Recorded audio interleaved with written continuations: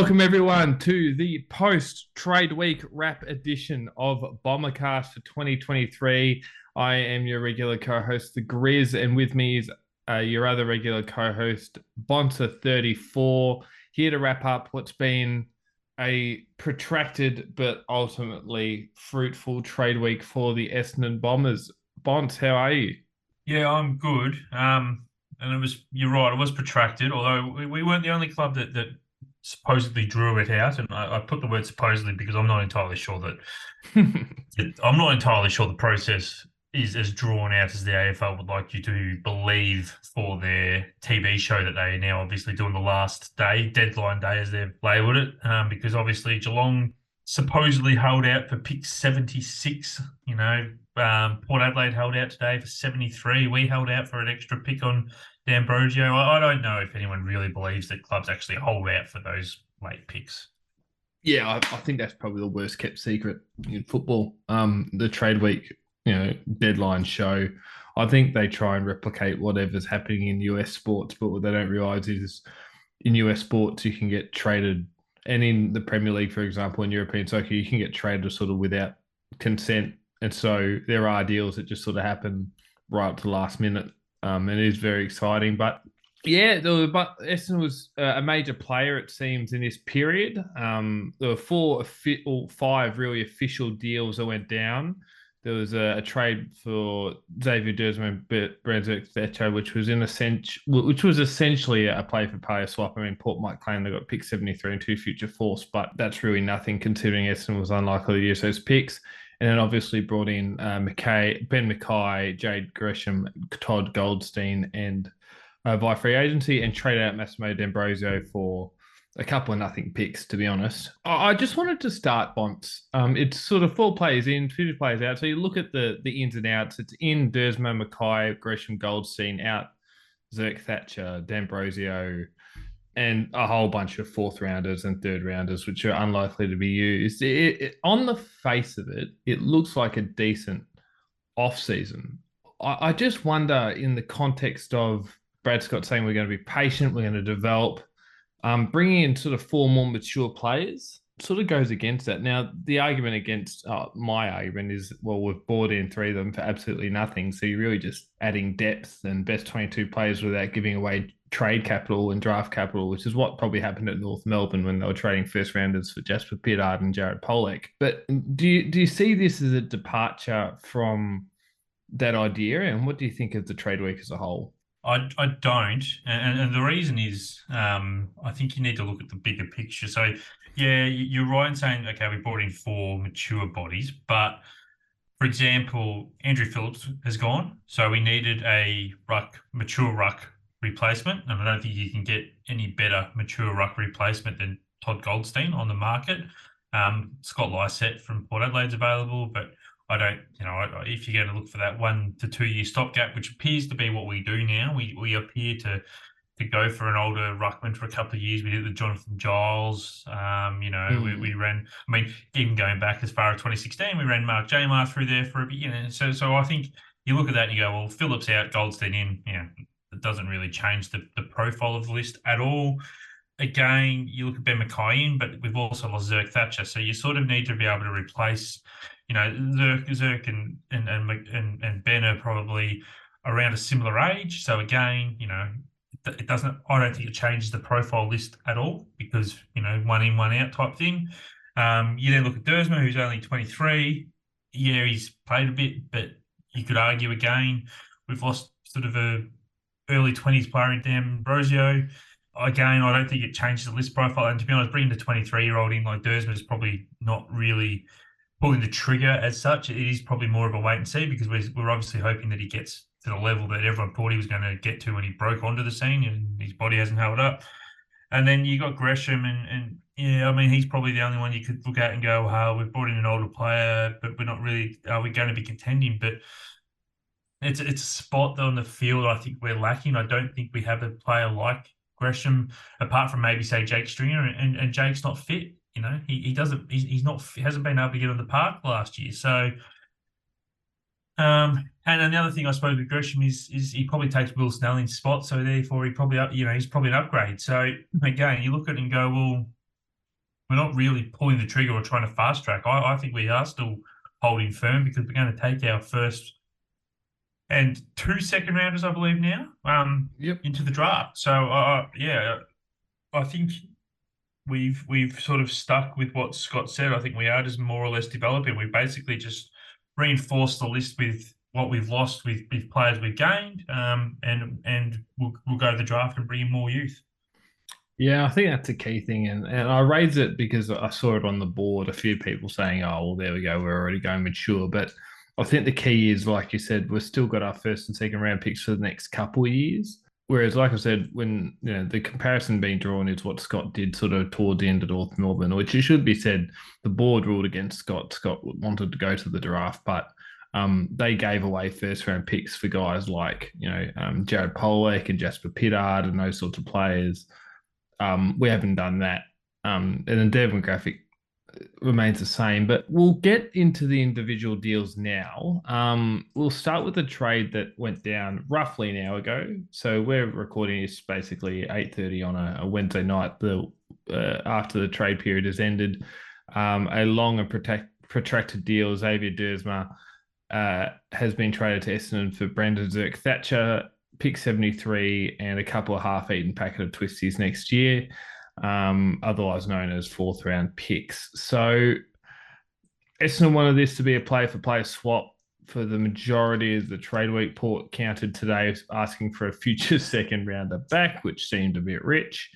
Obviously ended up that way. I think it's a great deal for us because I think bringing in Mackay and with Reid and Cox and Baldwin in the wings, we could afford to lose Brandon Zerk-Thatcher, whereas Dersma brings something we desperately need, which is leg speed and running power, which I think toward the end of last year we showed we're missing against the good teams like Collingwood and GWS. I can see him slotting onto a wing and releasing Nick Martin into a more attacking forward half role, maybe stepping into that stringer role, and if Stringer's not fit and being in more attacking positions and using his foot skills going inside 50 more.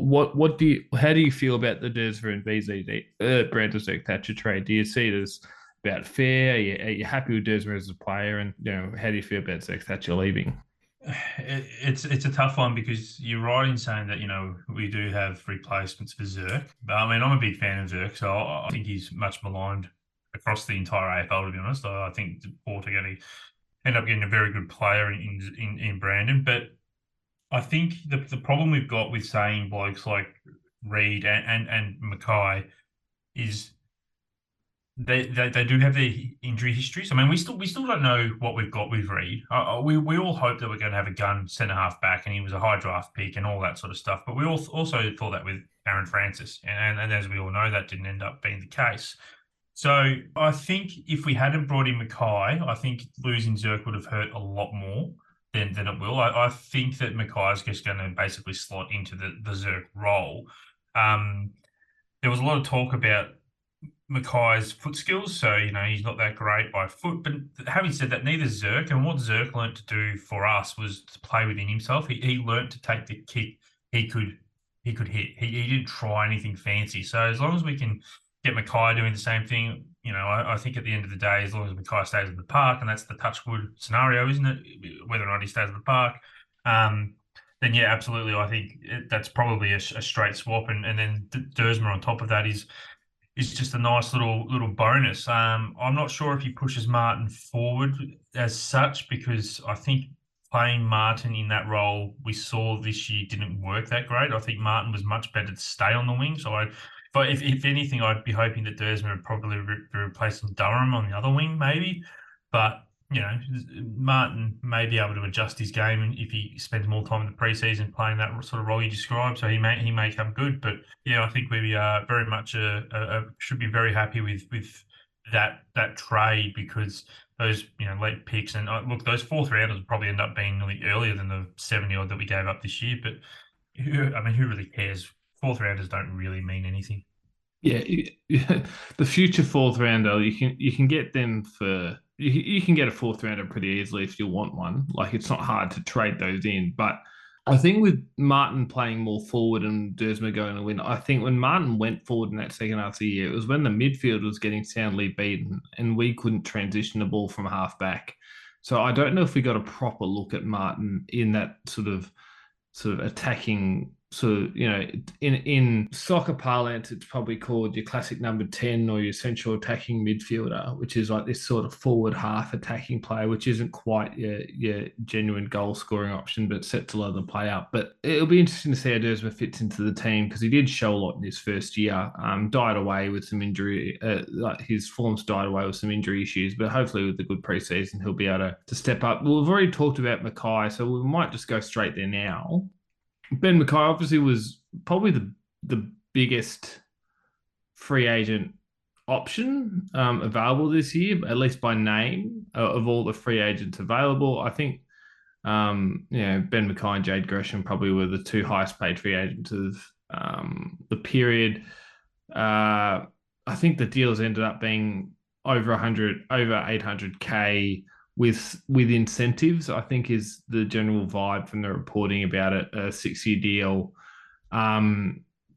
It's a bit rich for my blood, but I also understand that the size of the offers being thrown at him by Hawthorn and Sydney meant that we probably had to get there to get him across the line. We do have, what was it, $2 million in cap space to try fill this year, so maybe you front load a lot of that so the back end isn't as expensive. But yeah, like you said, it's pretty easy to see him fit into the team, isn't it? You just sort of slots into that Zerk Thatcher role.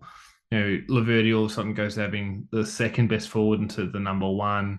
Ridley and Cox probably have the third and fourth best forwards, and it probably slots everyone into better positions. But what's your view on Mackay? I know we had a conversation about Mackay probably a couple of months ago when the reporting in Fox Footy was he was all but signed. A good deal, 800K for 6 year. Like, was that just a going rate for defenders nowadays? Well, I'm always skeptical as to what the media reports in figures anyway, so I'm not entirely convinced that it is as high as that straight up. But even if it is, the cap is going up, and this is a conversation I had when Baldwin was signed for 300,000, and there were people on the board that were outraged. And I said, "Well, 300 grand's actually about average for an AFL. There's not many AFL footballers these days who get past their rookie contract and get less than $300,000." And there was a bit of a meltdown about that, and some figures were thrown at me, and I actually asked for the source to those figures and never got them. So that sort of left me smiling. But so you look at stuff like that, and people's attitude towards money just clearly hasn't moved with the times. So 800 grand is probably, in 2 years' time, the cap goes up. It's probably $600,000, $500,000, $600,000 in 2016 money, 2018 money. So if you look at it like that, is it that much? I don't think so. And like the other thing you've got to realize is, I imagine a significant portion of that, it's 800 per annum. I would be shocked if there isn't some level of significant front loading happening. So in the back end of that deal, it is probably closer to your 650, assuming 800 is correct, which, like I said, we can't necessarily assume. He might be 656, which is about league average. I think they expect when the cap goes up in the next couple of years, the median wage is going to be 500,000. So he's not going to be that far above median, to be honest. And there is a level of sticker shock with every sort of big free agent contract, and we saw Norton get, what was it, 8 year, $9 million, and I think which is madness. Which is madness. I think it's madness. Yeah, and I think, and Rayla Galea got a 5 year, 700K a year offer from Hawthorn. Key position players just are getting these ridiculous deals at the moment because they don't come available very often. And if it is 800K a year and we can front load it, I don't think it's that bad a deal. I think he's a clear need. Because I think Scott and Dodoro talked about Reid and Mackay together as a combo, which would be fascinating to see. That's a very tall backline, but who knows? But everyone at the club talks about Zach Reid as if he can get his body right, he's a player. But we'll see how that goes. The other major free agent deal that went down was the deal with Jade Gresham. So this was a weird one, Bonds, because there was this rumor about Essendon doing a deal with Gresham and it being mixed up with this trade for Shield and pick 13 and pick 13 going back to Essendon.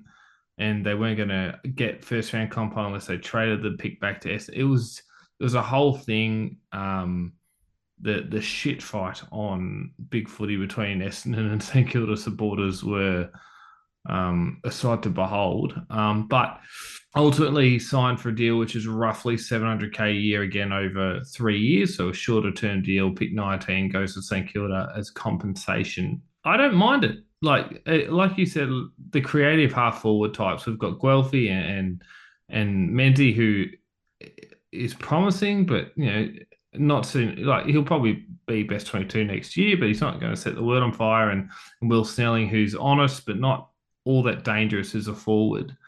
There is scope for him to come into the team and provide something, and he's already paid his way to go to Arizona with the rest of the teammate, with the rest of the players going over. I think there's 15 going across, so that's at least a sign that he's taken this very seriously. And I don't mind the pick. I don't mind the pickup, to be honest. No, so the problem is, I think with the whole weirdness over Gresham is, I don't see any world where it was advantageous to us to get rid of Dylan Shields' contract because we had the cap space. And I don't think there's any world where it's advantageous to St Kilda to give us back pick 13 for Dylan Shields. Somewhere along the lines, I think the media's just got their wires crossed. And then the reality, and the thing was, there were so many different stories coming out about that. I don't think anyone ever got it right. And the whole shit fight thing just did my head in because it didn't make sense for either side to do that. And both fans just got fixated on the fact that it wasn't right for their club and they couldn't understand it because their club wasn't going to benefit. The reality wasn't, it just didn't make sense at all. So I thought at best what was probably going to happen with the whole Dylan Shield thing would be that we would upgrade our second round pick to the compo pick for St Kilda. But I didn't think it'd be pick 13. I thought it was always going to be pick 21, which is what they ended up getting. And so that was the only way I saw that Dylan Shield deal going down, in that we'd give up Shield and 28 or 29, whatever it is now, and then get 21 back in return, which wouldn't have been a bad deal, I don't think. But yeah, it's good to see Gresham has been a bit proactive early with what he's doing with the club. And he has been a very good player. I mean, I think there was a stat going around, and I'm not sure if you saw it earlier in the week, that only in the last two home and away seasons, only 3 players have averaged 20 disposals, a goal, and a score assist. And those players are Christian Petrarca, Dustin Martin, and Dylan Moore of Hawthorn, who's a very underrated forward, I think. And then you've got Jade Gresham, who has averaged 20 disposals, just under a goal a game and a score assist.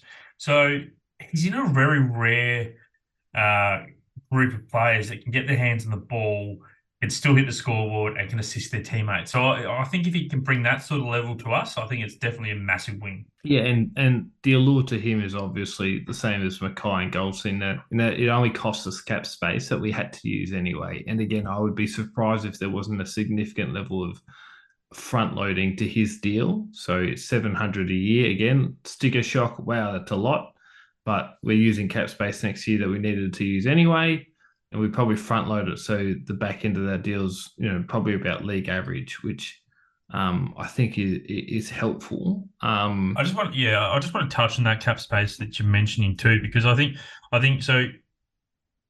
I don't think either of these players would have the TPP increase into their contracts. I don't think they'd have that. And the other thing is, so first, the compensation for free agents this year was based on what the salary cap was this year. So it's already sort of been talked about that next year 800,000 for Mackay wouldn't actually get band one compensation, which shows just how much the salary cap's going to be increasing anyway. So if you sort of look at it in that perspective, we're paying the premium based on 2023 prices, but for 2024, it's actually not considered enough to get a band one compensation, or in Jade's case, a band two compensation. He'd only attract band three next year with his contract that he got from us. Yeah, and that's what I mean by sticker shock. You look at the initial sort of numbers and you go, whoa, and then you sort of delve into it a bit more. And you're like, it's actually, we're using cap space that we had to use anyway, and we're getting salaries locked in without TPP increases, which look a lot now, but aren't going to be going forward. And so for free, you're upgrading areas of the ground which need upgrading, and I think that's smart business. Like otherwise, you have to trade for these type of players, and then you are doing what North Melbourne did under Scott, which just that's when you get into a hole. And it's what we got. We got into a hole post 17 and 18, trading for Stringer and Smith and Sard and Shield, who wasn't a bad idea at the time, but we're now missing that glut of players of that age group that we're starting to get back in now with Caldwell and Dersma and trading these guys in. But again, it's trading Caldwell for a couple of seconds and Dersma for BZT. You are using capital to fill those holes. So signing free agents and using your draft picks is the way. And I think this is probably an argument not an argument, but a discussion to have later on, maybe in a different podcast, is I don't think you can build from the middle. I don't think you can. I think it's impossible to build from the bottom now without 4 to 5 years of absolute putrid football. And I don't know how many clubs have the stomach to do it. I think we're going to see a lot more of clubs building from the middle, like Essendon are trying to do, like Sydney have done for the last 15, 20 years since 2005. Like we're seeing Geelong do. Teams are going to try and build from the middle. Oh, Geelong's building from the top, but you understand what I mean. Like the full-on bottom-out rebuild just doesn't work unless you bottom out for 4 to 5 years at a time. We're looking at North Melbourne now. The Gold Coast went through 2 of them and they still haven't made the finals. Like they're still just coming to reap the benefits of those, high-end draft picks in 2017, 18, 19 now. And, if you can sign free agents and you can keep your draft picks, maybe that's the way to build a premiership list going forward. But anyway, we'll move to the final free agency signing now, which is Todd Goldstein. We've already touched on this. We don't spend too much time. Like I said, Flip gone, big injury cloud over Draper's start of the year. Whenever you hear big men having groin issues that linger and then require surgery, you start to get nervous, particularly with Essendon big men. Obviously, the thoughts of Joe Danaher and James Stewart come to mind. I think this is a great pickup. I was genuinely concerned he was going to go to Collingwood. There is a world where he plays 20 games next year and looks like one of the best pickups of the offseason. I would hope there's not that world where that happens, because I still think you need to be playing Draper and Bryan as the two. But if that does happen, I suspect it happens because Sam Draper's injury has been more serious than what the club has let on so far. Yes, well, I think that there's a part of it, but there's also that Scott has shown most of this year that he wants to play 2 rucks. And so, yes, you would prefer to play Bryan and Draper, but if one of them are injured or one of them's out of form, then there's going to be a scope, I think, for Goldstein to play. And he may, the optimum world is he plays somewhere around 10 games, chops out Draper or Bryan when they need a rest.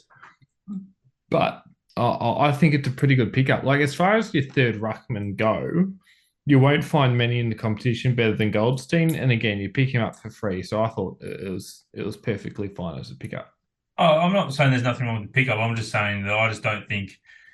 I mean, ideally, I think Todd plays a lot of VFL football and is there as a mentor for Nick and Sam. But so when we talk about there isn't a world where he plays 20 games, that's probably at this stage, that's probably the least desirable result for me. I would much rather see Nick and Sam play. And unfortunately, if he plays 20 games, I think, as you've alluded to, it probably means one of them's either injured or seriously out of form, which is a little bit concerning. Because Todd's only going to be there for a couple of years. He doesn't have another 10 years in front of him, unfortunately, as good as it would be. And we're certainly hoping that Draper's probably got another, 6 to 7, and Nick's definitely got another 10 years in front of him. So, you'd hope that at some point they're going to step up, and the mature rucks that we keep churning through, the Phillipses and the Goldsteins, are only there as a break glass in case of emergency, rather than as a better option than the two younger blokes we have on our list.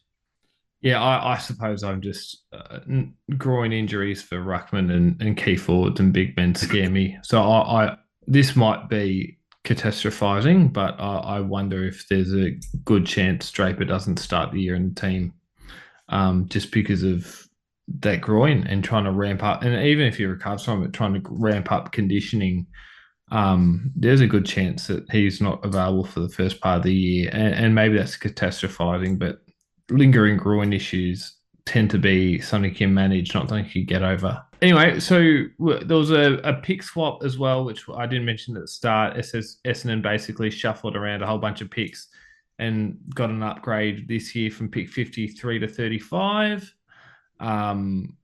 which I don't think does anyone fancy, but it'll be interesting to watch on draft night. I suppose the thing we should note now, just briefly before we maybe get into a bit of a Dodoro discussion, is that there's three guys still out of contract: Jaden Hunter, Patrick Voss, and Will Snelling, all out of contract and waiting to the outcome of the trade period to know what's going on. I tend to think Voss is in trouble. I think Hunter might get a chance just because he was a mid-season draftee and he showed something before he got injured, but they might be upset about the fact he came injured to begin with. And I think Snelling might be in trouble with the inclusion of Jade Gresham. What's your thoughts on a bit of play, keep or shed with Hunter, Voss and Snelling? Yeah, look, I don't have a particular strong feeling on Hunter one way or the other because I just haven't seen enough of him. So, I mean, mid-season, he'd probably be stiff to be dropped because he did get injured after, played okay. And we are pretty desolate for tall forwards. So he probably gets a gig for that. I think Voss is probably pretty stiff to not have got a game last year. And if he goes, it's probably pretty disappointing because, I've ranted on this podcast multiple times. At some point, you've got to give blokes like Voss a go at the AFL level purely to see what they've got. And we didn't do it. And so whether or not he could have made it as an AFL player, we'll probably never know if he goes. And yeah, I think Snelling's in trouble with Gresham because I think Gresham takes his spot, the best 22. And when you then look at the fact that you've got blokes like, because both Davey twins will be available next year, not just one. So Jaden will be there as well.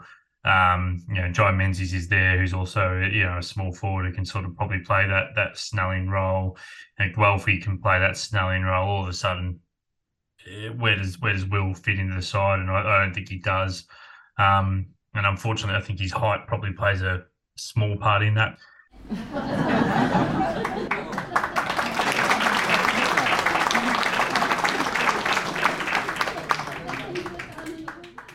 Because he is not an overly quick player for a player of his height. I know that he does do a lot of defensive pressure, but you could probably, as I said, the Davey twins themselves are pretty quick. You got Tex down there as well.